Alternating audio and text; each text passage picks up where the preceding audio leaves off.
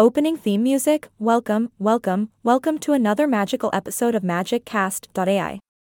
I'm your host, and no, I am not a robot anymore. Yay! For me. Today, we have a special treat for you, my dear listeners.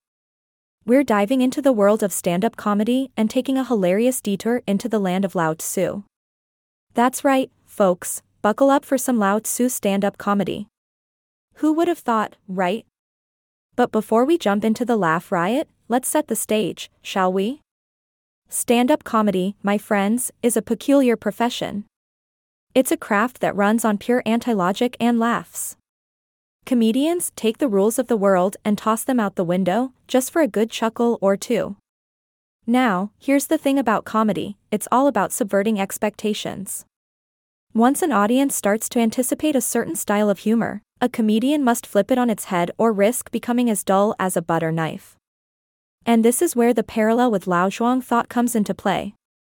Comedy and Taoism share an attitude that's mischievous, suspicious of authority, and yet fond of humble citizens. Both understand the limitations of knowledge and the challenges of communication.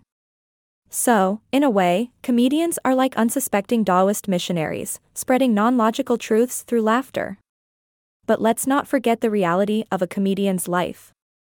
It's not all glitz and glamour, my friends. Most comedians barely make any money, spend countless hours driving, waiting around, and dealing with the fear of failure. It's a wild ride, that's for sure. Now, let's talk about the magic that happens on stage. Each audience is like a living organism, with its own collective nature. It's like a school of fish, all swimming together, or a flock of birds, soaring through the air in perfect harmony. The best comedians have a knack for understanding the audience's unique energy and responding accordingly. And here's a little secret, my friends. If an audience doesn't laugh at a joke, guess what?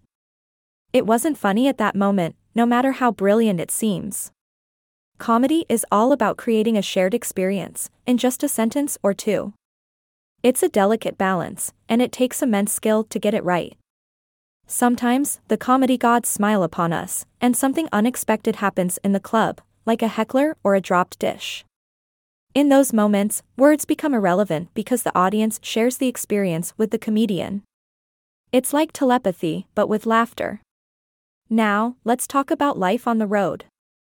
In smaller towns, audience members love to send drinks to the stage. But for the comics in recovery, well, they've got special arrangements with the bartender. No cocktails for them, just apple juice. Gotta keep that sobriety on point. Comedy is a one-man or woman show. The comedian becomes the writer, director, performer, and master of ceremonies. It's a juggling act of epic proportions. And speaking of juggling, let's talk about hecklers. As a wise elder once told me, it's best to ignore hecklers unless the majority of the crowd can hear them. You see, hecklers are like wannabe comedians who stepped forward from the audience.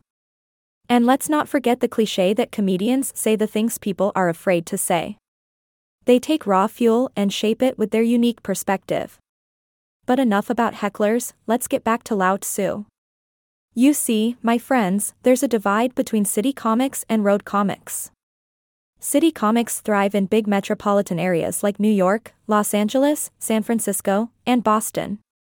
They've got their own scene, their own jokes, and sometimes, they even look down on their road comedy counterparts. Road comics, on the other hand, are like truckers delivering jokes to small towns. They might resort to pandering and rehashing their material from the Stone Age, but hey, they're out there hustling and trying to make people laugh. And guess what? I'm a bit of an anomaly in the comedy world. I didn't start doing stand-up until I was 38, married, with kids and a mortgage. Yeah, I'm that guy. And you know what I secretly wish for? I wish I could be living the true road comic life, driving around the country, sleeping in the back of my station wagon, and racking up those stage time miles. But hey, let's not forget the holy grail of comedy success, television fame. It's like winning the lottery for a comic.